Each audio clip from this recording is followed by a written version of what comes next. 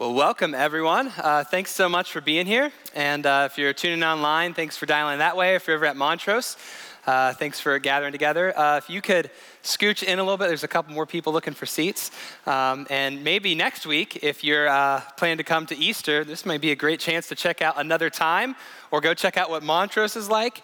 But that's going to be a blast. Make sure you have those tickets. If you have family or friends or neighbors that you're trying to invite out, grab them a ticket as well. And if something changes, I'm pretty sure you can modify that. So it's easy to do and can release those tickets to other people. But it's going to be a great week next week. But I'm excited to talk about this week because this is what I've been thinking about. And my name is Josh. If I haven't had a chance to meet you, I'm our pastor of Biblical Community. I'd love to meet you if we haven't had a chance to interact. But this week is Palm Sunday. It's basically just the week before Easter. But it's a pretty big moment, and we're going to dive a little bit into the story that defines that moment and why Jesus is even now, like kind of the week before Easter, why that's such a big deal, kind of what he's doing and how he's operating. And what we're going to find as we get into this conversation is we're going to find out that there's a lot going on around hope. And Jesus, just his insight into people's hearts and what he's coming to do. Really, we're going to see that he sees that there is a misplaced hope. And so I kind of want us to have a little bit of a framework as we go into it because we can easily miss it if we don't see what Jesus is seeing. And so just kind of to start us off, I wrote this simple phrase down that I think explains a lot. And I wrote down that we all hope in something and we all hope for something. See, this is why this conversation applies to everybody in this room is because we long for something, whether there's something more out there that we're moving toward, we hope we get to see in our lives, or whether we just feel like something's missing. And we long to see that kind of fulfilled and satisfied. And I've been using this word just to describe what that thing that we hope for is, and I would just call that a longing. It's not just something you want, it's a deep desire. It lives deep in your heart in such a way that it actually motivates a lot of what you do. And maybe you know what that is. Maybe it's a little subconscious. You're like, maybe there's something there. But all of us are this way. We look at our lives and we look forward thinking that maybe there's more. And I would call that a longing.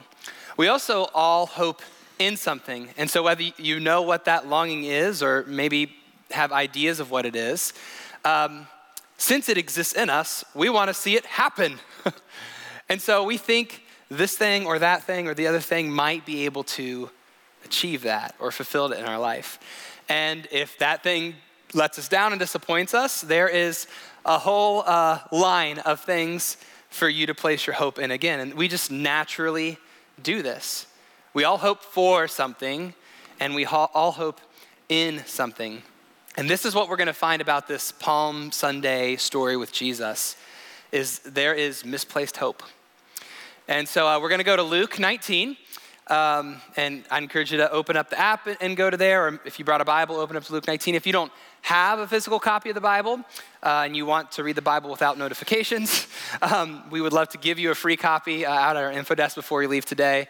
But we're going to be in Luke 19, and we're going to dive into the story about Jesus. And let me give you a little bit of context, because a lot's happened. So Jesus has had about 3 years of his ministry where he's been teaching, where he's been performing miracles, where he's been sharing meals with people, where he's been traveling, and people have began to follow him. And he's kind of a controversial guy. And a lot of that has happened in the city of Jerusalem, which is where he's going. A lot of their Jewish celebrations and holidays happened in Jerusalem. And so people are divided about who Jesus is. Some people think he's the real deal. Like, this is who we've been looking for. He's sent by God. They see the miracles. They've heard him teach. They've watched his life. And they say, I think this is the guy I should put my hope in. And some people do not see Jesus that way. And they see him as pulling people away from God. They see him as a distraction or as a threat. And there's even stuff in motion, there's things in motion in the city of Jerusalem to have him killed. And so Jesus has spent kind of the last year of his ministry a little bit more on the fringes because of that reality, and people have still been coming to him. He's still been teaching, sharing meals, moving towards the marginalized. But now he's coming back to the city. So all that tension exists, and it's like a big deal. So you got to kind of know that. And here's what happens when we drop into the story in Luke 19. It says, as Jesus rode along, the crowd spread out their garments on the road ahead of him. And when he reached the place where the road started down the Mount of Olives, he's going into the city of Jerusalem, all of his followers began to shout and sing as they walked along. And they were praising God for all the wonderful miracles they had seen. This is what they would say. They would say, blessings on the King who comes in the name of the Lord. Peace in heaven and glory in the highest heaven. But as he came closer to Jerusalem and he saw the city ahead, he began to weep. All right, what is going on? Because Jesus is not reading the room very well. They're like, we're here to throw a party for you, Jesus. We're like laying our garments down on the road. In other narratives, it says they grab palm branches and they're just like throwing a party for Jesus. But here we see he's weeping. Not because he's like overwhelmed at how much they love him, like he's sad. His heart is broken. What is going on? What is he seeing? How is he reading this situation? And why is his heart broken? We actually see in another account of the story, he actually says something out loud and about the city of Jerusalem. It says this in Matthew 23. He says, oh, Jerusalem, Jerusalem, the city that kills the prophets and stones God's messengers. How often I have wanted to gather your children together as a hen protects her chicks beneath her wings, but you wouldn't let me. This is why Jesus is heartbroken, why he's weeping, is because he's entering a city that is known for killing the people that God sends to them. His messengers, his prophets, and they reject him. And Jesus knows that all this celebration, all this cheering, all this fanfare, he knows where the week's gonna lead to. He knows that all of that celebration and cheering, you're the greatest, Jesus. In just a few days, their tune is gonna change to, we want you gone. And spoiler alert, Jesus is going to die. And he knows this is coming. He sees through the celebration and he sees their hearts. He sees what their hopes are really set on. And he wants to be the fulfillment of their hope and longing. But he says, you're not going to let me. You're actually going to reject me in just a few days. This is what I want us to explore today. Like there's a lot in here. And if we are all people who long for something, we hope for something, and we hope in something, we have to kind of analyze our own hearts. What is it that we're longing for? What are we placing it in? And how would hope in Jesus be radically different from anything else? Is it just the same story? Or does he actually offer me a different kind of hope? And he does. So we're going to unpack that through three things today. And here's the first one. It's more of an observation. The first thing I wrote down was that we tend to make our longings the center of our life. This is exactly what's happening with the disciples and the crowds and the religious leaders. What they want out of Jesus becomes the most important thing. And this is where you have to be careful. If we all are people of longing, it's not very far that those things may begin to drive us instead of us driving them. You know what I mean? That it starts to kind of control our lives. We get fixated and obsessed with getting one thing or never losing one thing because we think that's what life is all about. And Jesus sees this in the heart of the people around it. He hears them cheering for him, but he's like, I actually know you're cheering for yourself. You're cheering for what you want. And you think that I'm gonna bring that exactly the way you expect. And this is why I think like we're that way. Like I cheer for myself. I'm like, this is what I want, God, come on. I will pursue that so hard. I will think about that every day. And something starts to become the center of my life that I have to have this. If you've never really tried to, explore that deeper part of your heart, like what drives you, what motivates you, it's helpful to think of it in some categories. Like this is worth exploring and unpacking a little bit. And so I wrote down just 3 categories. There's lots of different ways you could do this, but 3 for us to explore and to think about, like, how do these things reflect the people around Jesus, and how do they reflect us? And how can we make them the center of our life? So here are the 3 categories I wrote down: significance, security, and satisfaction. These 3 categories can kind of start to define and shape what those core longings are in our life.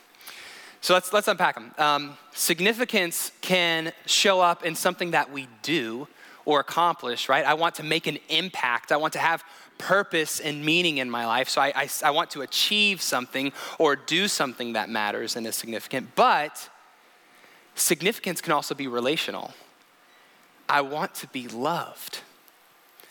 I want to be known and accepted as I am. I want belonging. I want intimacy. And that can be significant because someone picks us. They accept us. And so we long for that. This is actually what the disciples are longing for. They belong with Jesus. And Jesus is on his way to the top, and they are going to matter. Most of these people are fishermen and people who are on the fringes of society. And they're like, this is our way to the top. And we know the guy. And we're part of his tribe. And so this is what, you see it all throughout the story of Jesus. His disciples are continually thinking about what they can get from him that can make them important and belong. When significance becomes the center of your life and it starts to drive you, you can become fixated on getting one thing. You can become fixated on getting that thing. And I think a way that can show up in our lives is if we start to think that, this is just an example, but like if we start to think that the greatest ideal in our life is that we would be married and have a family, that then we would really matter, then we would be loved, then it would be exactly everything we've hoped for. And sometimes we experience that.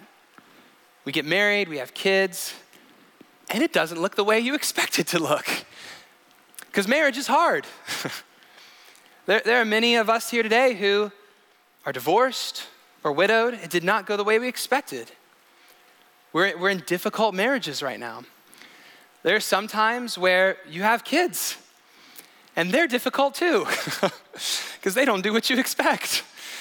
And all the things you value and you want to kind of control in their life, they're like, you're not going to control me. And they may reject you, and they may say, no, it's my way. Your way's stupid.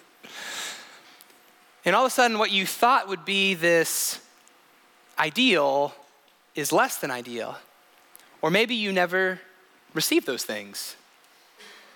You live a single life. Does that mean your life isn't significant? You experience those losses. Does that mean you're no longer significant?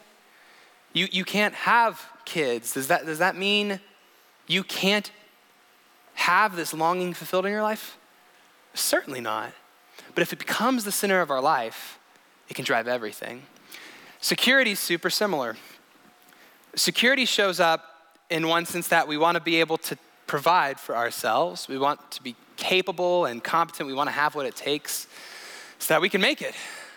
But it's also relational. We don't want to go through life alone.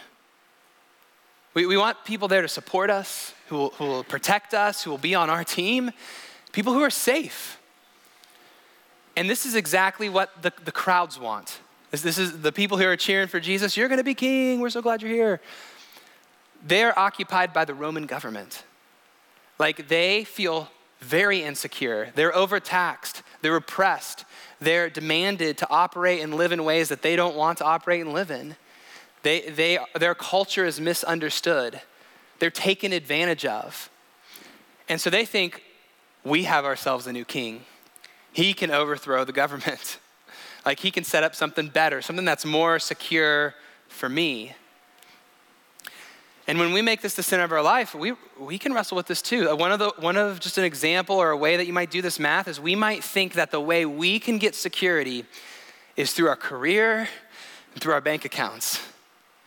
That, like, if we work hard enough and if we look out for ourselves, we can set up kind of our little kingdoms and self-preserve. And so we'll work ourselves to death. We will work multiple jobs. We'll like try to find that security. We're like, I can get it. If I just maybe get another promotion, or maybe if we just like save that up and then we're prepared for that and we never have to go through this. But it's a difficult thing to find real security in your job. I don't know about you guys, but like many of us like are underpaid. There's not a lot of security in that. We may get passed up for things.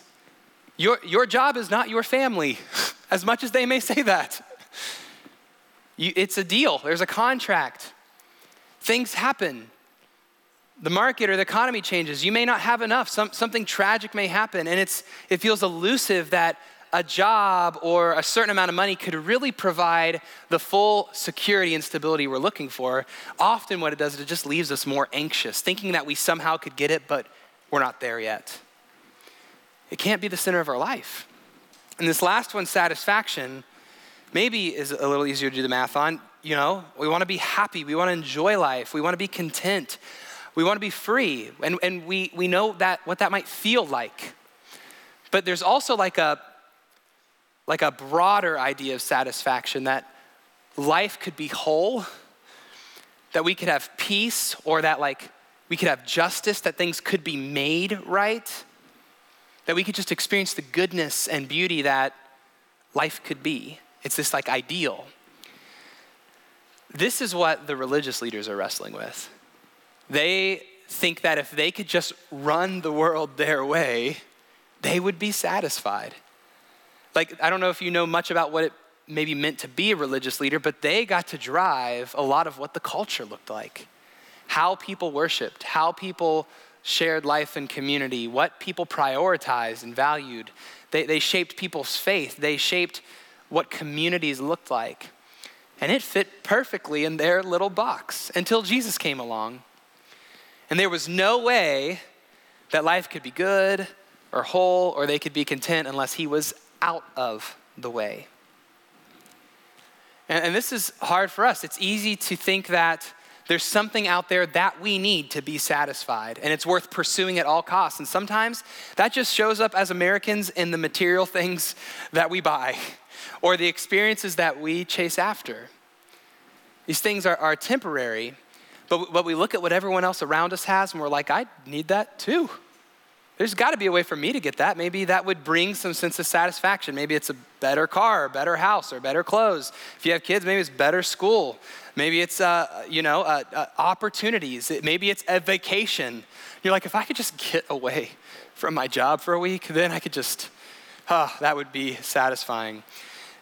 It's an experience. It's like if I could just have fun, or if I could just enjoy life and could do these things. But when you get that, is it also elusive? Like when you get the next thing, isn't it just not satisfying enough? Like when I was a teenager, the first iPhone came out and I was like, this is it. This is revolutionary, the iPhone. I'm like, I have to have it. I will be so in control of my life and popular and be able to play Tetris on my phone or something now. And then they're like, next year, iPhone 2 is out. You're like, okay, this one will be better. And now we're on like what, iPhone like 14 or 15, you're like, this is exactly like the last one. It's no different. You're just trying to market to me.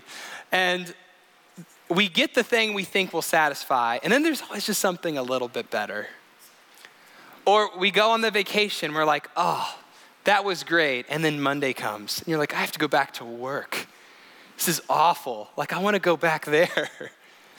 Or you get the experience and you tell your friends and like, oh, that's so cool. You have such a great life. What an awesome story. And then you can only tell the story so many times until you need another story. It's hard to be satisfied in temporary things because they just can't deliver. There's always something next. And so these longings, we have to be careful that they don't become the center of our life. It took me a while to even realize that things like this were happening inside of me. It took like friends and counselors to kind of like start helping me be a little bit self-aware, who could like see my life from the outside. I had one friend who was like, yeah, Josh, like you're really driven by this. I kind of took offense to it.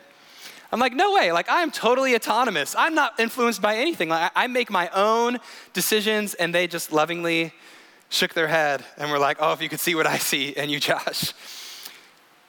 That we have these longings, and they either drive us or we begin to know what to do with them. And that's worth us reflecting on, because Jesus sees this happening in the people around him. It's why he weeps over them. I can see what's actually going on in your hearts. I can see what you're actually longing after and what you think you have to have. And I'm telling you, you're going to be disappointed. Like your hopes are going to be crushed, and you're going to get rid of me because you think that it's my fault, that I don't care. If you're maybe trying to figure out what are the things that drive my life the most, and you really want to explore this, just ask yourself the question, is there something in your life that you must have or you cannot lose? Is there something in life that you must have or you cannot lose? And there you might find that you've made a longing the center of your life. And it's just worth exploring. Can that thing actually bear the weight of your hope? Will it actually deliver on its promises? Like, is it really worth banking all of life on that thing that you feel like you must have or you cannot lose? Because I think if it's anything other than Jesus, it may satisfy for a little bit. It may bring some sense of peace. It may bring some sense of love and significance. It may bring some sense of security, but it will disappoint eventually. And so that's the first thing. Here's the second thing, and it comes out of the story as well. God wants to be our hope, but without conditions. God wants to be our hope, but without conditions. See, this is a part of why his heart hurts for them too, is because, we just read this. In Matthew 23, it said, I want to gather your children together as a hen protects her chicks beneath her wings, but you wouldn't let me. Like, Jesus' heart is longing for them. He's like, oh, I want to be your hope. Oh, I want to show you the amazing things that I have for you and the amazing things that I can do, but you won't let me. You have these terms and conditions that you're placing on our relationship. You know what terms and conditions are, right? Like when you sign up for internet and they're like, we will give you internet for this price. And then a year later, they're like, we are doubling the price. And you're like, where was that? And they're like, it's in the terms and conditions. You sign the dotted line, and if you want to keep having internet, you must pay this outrageous price. Right? We're making the deal. They're giving us the internet. They write the terms and conditions. And what Jesus is saying is like, hold on a second. I'm here to rescue. I'm sent by God. I am God. And you want to write the terms and conditions of this relationship? Like for Jesus' disciples, they're on the inside. They want someone who can really bring them to the top. And even the night before Jesus' arrest, he's having dinner with them, and he's saying, I'm going to be taken away from you all, and you guys are going to scatter. And they're saying, no, Jesus, we would never leave you. We would never give up on you. Really? One of you actually took a bribe and betrayed me in the plot to have me killed. Well, that's not me, Jesus. I would never abandon you. We would never leave you. Really, Peter? Because tonight, you're going to deny even knowing me. And in the next 24 hours, all of them are going to scatter. They're going to abandon him as soon as trouble hits. The crowds who are like, yay, King Jesus, we'll let you be king. After he's arrested and he's put on trial, they're literally given the option, the crowds are given the option to have Jesus released or to have an insurrectionist and a murderer released. They're like, well, maybe if Jesus won't give us the kingdom we want, maybe this insurrectionist and murderer will. And they say, we'd rather have him. Release him. They abandon Jesus. The religious leaders are seeing things that are only explainable by God. People being healed, people being brought back to life, people being fed by the thousands, the marginalized being restored. And instead of them seeing what they should be able to see because they know what God's character is, They say it doesn't fit into our system. And because the disciples, the religious leaders, the crowds, their conditions aren't being met, they're not willing to put their hope in Jesus. And Jesus knows this is what's going to happen. And it's ultimately what leads to them putting him to death. But we don't get to write the terms and conditions of our relationship with God. I really wrestled with this as I prepared to talk about it, because I'm like, yeah, I'll teach you all that. But then God's kind of exposing the conditions I place on him. And I'll be honest with you, even just this week, I've realized how much I've made friendship and community the condition I will base my hope on in God. I have basically feel like I've made this contract with God where it's like, okay, God, I'll do whatever you want, but you have to give me my people, my way. You got to give me my tribe. And actually, for a season in our life, we got to lead a life group in our home, and it was incredible how we got to build relationship that way. It's kind of the Burger King way. We had it our way, at our house, on our time, in the ways that fit into our rhythms, and with people who were incredible friends. And we stepped out of leading for a while, and that changed. And a lot of our closest friends who lived in our area, who had kids our age, who our rhythms synced up, and we just had each other's backs.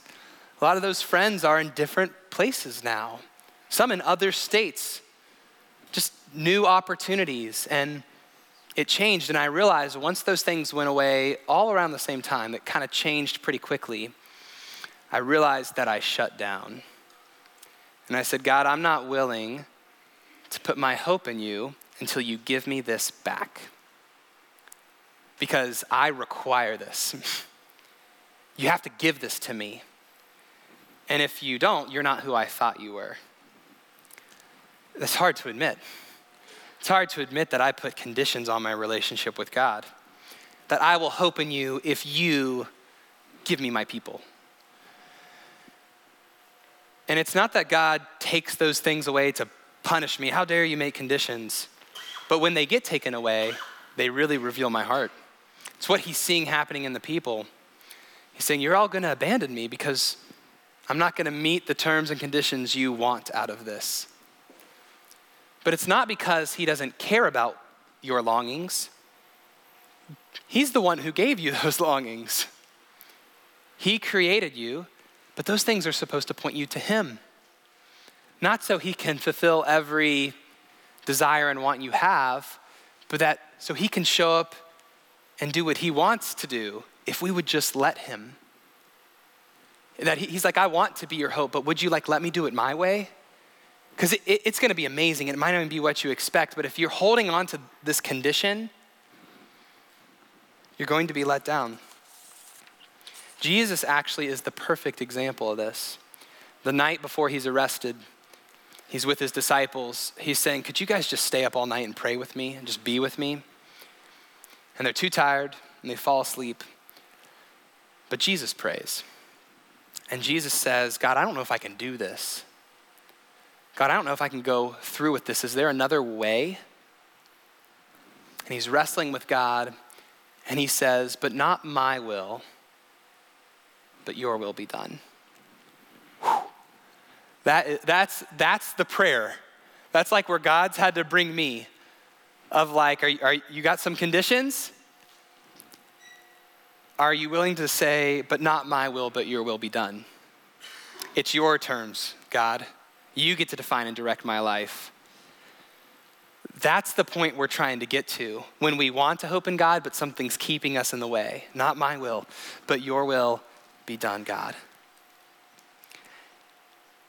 We can't miss that God cares about us. Even as we experience discouragement and disappointment, it's actually probably because we just put something in the way and we said, God, it has to look like this. But we got to ask ourselves the question, am I willing to follow Jesus regardless of what it looks like? Am I willing to follow Jesus regardless of what it looks like? Because that's the terms of the relationship. He says, you're following me. And that's not just a duty. That's not just a hard thing to walk through. It's a good thing. because he's a good God and he loves you. And he actually wants to fulfill those longings, but maybe not in the way you would expect. So that's the second thing. God wants to be our hope, but we can't have conditions. Here's the last thing, and I think we're going to have to explore a little bit further into the story, but we have to end on this note. The last thing I wrote down is that God's hope is certain and can endure all things. I'm excited to talk about this. This is going to be awesome. So Jesus' disciples eventually get here. They watch the one who they're following be crucified, be put to death. I'm totally spoiling Easter for you, but still come back next week. And 3 days later, they see him come back to life.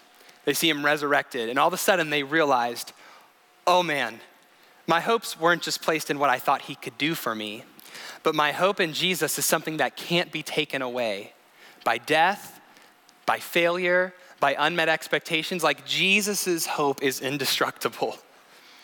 And it totally changes their lives. All of a sudden they see the power of God and the hope of God in ways they just could have never imagined. And it doesn't mean that they got everything they expected. It's that they finally found what hope in God means. The kind of hope he wanted to give them, and they're all in. They realize there's just nothing else in life like Jesus. There's no other kind of hope like this. And I want to take you just to a couple verses that really start to say, why is God's hope different? What makes it certain? What makes it endure all things? Like, why is hope in God unlike anything else? So we're going to go to Romans 5 and just look at 3 verses. And here's the first one, verse 3. It says, we can rejoice too when we run into problems and trials, for we know that they help us develop endurance. So this is crazy. We all run into problems and trials. Like, life stinks. Life does not go the way we expect it to go. But when your hope is in God, when you encounter those problems and trials, they do not destroy your hope. Do you see this? They build it. Isn't that crazy? I mean, holy cow. What else, what other kind of hope can you say that as I go through the worst parts of life, those things aren't going to destroy my hope, but they're going to increase it? This is what Jesus' disciples discovered, is that like it can't be taken away because it's in this thing that is certain, and his name is Jesus. That it's in this thing that can endure all things. Like, that's what it begins to do. The next verse like talks about how we actually change. It says that we start to develop endurance. Endurance matters to hope because you can't avoid problems. You can't go around them. You can't say, okay, well, I can do that for 3 months or 3 weeks.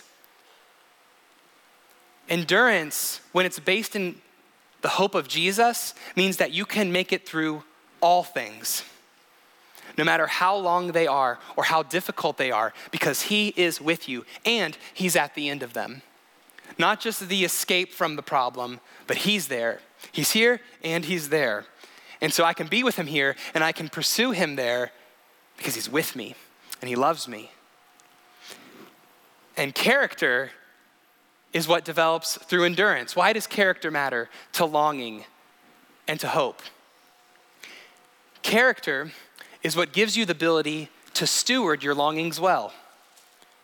Because if we're all creatures, we're all people who long for something more, and we think we have to have it now, we look for something that we call instant gratification, right? We're like, I want it now. Is there any way to find peace? Is there any way to find love? Is there any way to find? And we're like, I need it right now. But when the hope of God shapes you, it gives you character. And so you don't have to neglect those longings or say that they're nonsense, but you can carry them now with a new perspective and with integrity and with patience, because God is changing you and he's helping you see what those longings are for, and they're for you to pursue him. And that builds a confident hope of rescue, that in the end, God will fulfill these deep longings in the ways that he wants to. Here's what the last verse says. This is the best part. It says, this hope will not lead to disappointment, For we know how dearly God loves us because he has given us the Holy Spirit to fill our hearts with his love. Isn't that amazing? That a hope in God will not lead to disappointment. Not that you won't ever feel disappointed, it doesn't say that. But that where God is leading you is not to a place of disappointment. Like, that's amazing. And it's not even Easter yet. This is like so rad. Because he loves you. Not because he's gonna make all of your dreams come true, but because he loves you. And his heart is so for you. There is no one more invested in your life than God is. And he doesn't just have affection for you, but he's given you the Holy Spirit, which is Bible talk for he's always with you. And he's giving you the best resources he has. There's just nothing like this. There's nothing else that we could possibly put our hope in, or any greater thing that we could long for in our lives than Jesus. Because he is a hope that will not lead to disappointment. It's based in who he is and what he has done and what he will always do. And that one day, whether it's in this life or ultimately he will do this in the future when he makes all things new and he fulfills every longing in the ways that you couldn't even imagine, it will not lead to disappointment. So what if God wants to do something in your life that's amazing, but it's not what you hoped? Are you willing to let him do that? I mean, what if it's just not what you expected, but his intentions toward you are so good? I told you about kind of my friends and how life's reshuffled the deck a little bit. One of my good friends is a surgeon. It's always good to know a surgeon in case you need to have something cut out of your body. So he's a surgeon, and he lives in Indiana now, and I wish that he still was my next door neighbor. So instead I have to sign up for half marathons in Indianapolis and put my body through exhausting training so I can spend time with him in Indiana. But I called him up this week and asked if I could share a little bit of his story. Because I don't know if you know what it's like becoming a surgeon, but a lot is out of your control.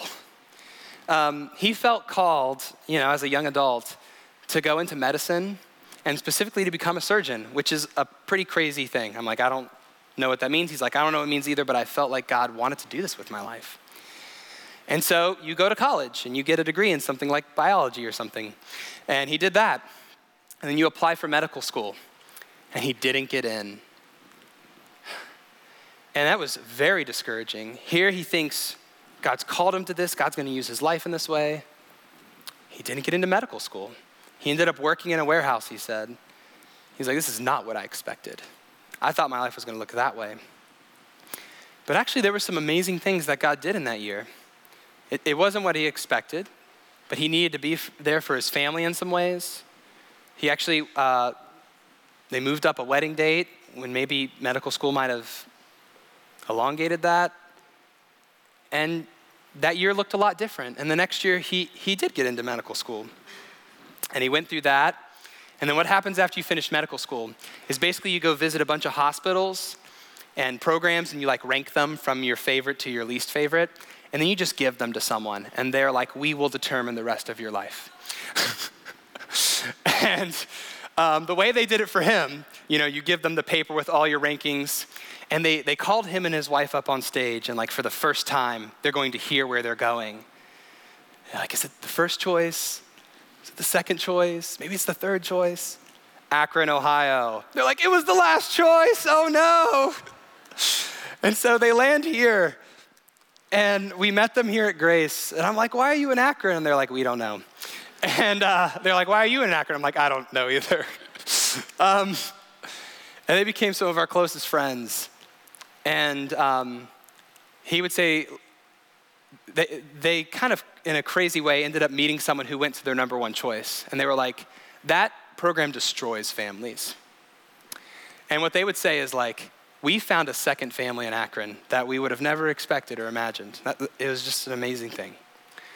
And life continues to not go the way he didn't expect. He got a fellowship in Pittsburgh. He didn't want to go there. Wasn't his first choice, but that was an opportunity God gave them. God used it in a unique way, and now they're in Indiana. He's living his dream job, cutting people open and saving lives as a surgeon. And you know what he told me recently? He was like, Josh, I still don't know if this is what I'm supposed to be doing. I don't know if I'm like on the right path. Like even what I'm in right now, sometimes it's just not what I expected. It's not easy. It's hard. Is it supposed to be this way? Is there something different? He called me over the new year and he's like, I've got a God story for you. And I'm like, oh, tell me it. And he said, I'm in this basketball league at my church. And he's like, I don't get to make it all the time because I'm on call and busy schedules. He's like, but I was there this week. And he's like, we were playing my senior pastor's team. And I'm like, I bet that was fun. He's like, yeah, weird. I played them like a couple weeks before. And we happened to be playing them again. And it was really bizarre that I was there because a couple minutes into the game, our senior pastor collapsed. And he's like, we didn't know if he passed out, dehydrated, but we started to lose a pulse. And he said, I went and got an AED off the wall. He's like, this is the first time I've ever done this, because usually I'm in a hospital. And he hooked it up to a senior pastor, and he resuscitated him. And the emergency vehicles arrived on the scene. They took him to the hospital. They performed some heart surgeries, and he's fine. And he's like, Josh, if my senior pastor would have had a heart attack anywhere else where a doctor wasn't ready to immediately shock his heart back, he would not have made it. And I'm like, dude, that is a God thing. Like, and we're still we can still be so easily disappointed when life doesn't go our way. He's like, God had you there for that. Like, can that not even bring a little bit of hope that like, even when you go the places you don't expect, that God is always with you and he's not leading you to disappointment, but that he's gonna show even in life now that there are ways you can find hope in him. Has he not been faithful to you? Has he not shown his hand in your life? And so that's why I think this is so compelling for us, is that there's really a hope that will not disappoint or lead to disappointment. Don't you want to discover that? Like, are you ready to make Jesus the center of your life if he's not? Are you willing to surrender any terms and conditions that you require to place your hope in God because he just might have something better and he wants to do it in your life? Because guys, there's just nothing like Jesus. No one can fulfill that hope the way he does. What other kind of hope can you purposefully reject and try to kill that will continue to pursue you and advocate for you and offer rescue? What other kind of hope will lay his life down for you regardless of if you deserve it or not? What other kind of hope can promise and deliver on the fact that they will always be faithful to you, no matter where you go or who you are with or what you are facing, that they will never leave you and they will always be with you? What other kind of hope can handle your failures and mistakes with unconditional grace and forgiveness? What other kind of hope doesn't just offer an insulated and comfortable life, but offers you a free life that could never be taken away from you? What other kind of hope offers new life beyond death, beyond cancer, beyond catastrophes? There's just nothing like that. And it's Jesus. And so I want to invite the band out and give us just some space to really invite him into whatever it is we need right now. And so, Father, it's just so easy for me to miss your heart. And it's so easy to place conditions in front of you. It's so easy to place our longings and what we want in front of you. But Lord, if you're doing something in anyone's heart today where they need to experience you in a new way, they need to experience your hope, they need to experience your healing, or maybe they just need you to renew them, God, because they've lost that with you.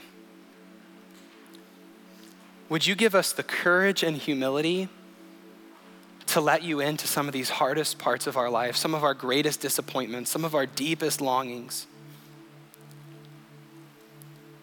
And would you meet us there? Would you show us how you're a better hope? Would you show us how you do not lead us to disappointment, but you are faithful? And in the end, your way will be the one that stands. That you are who you say you are. Bring us to the place you need us to, God, and help us to see you for who you really are. In Jesus' name, amen.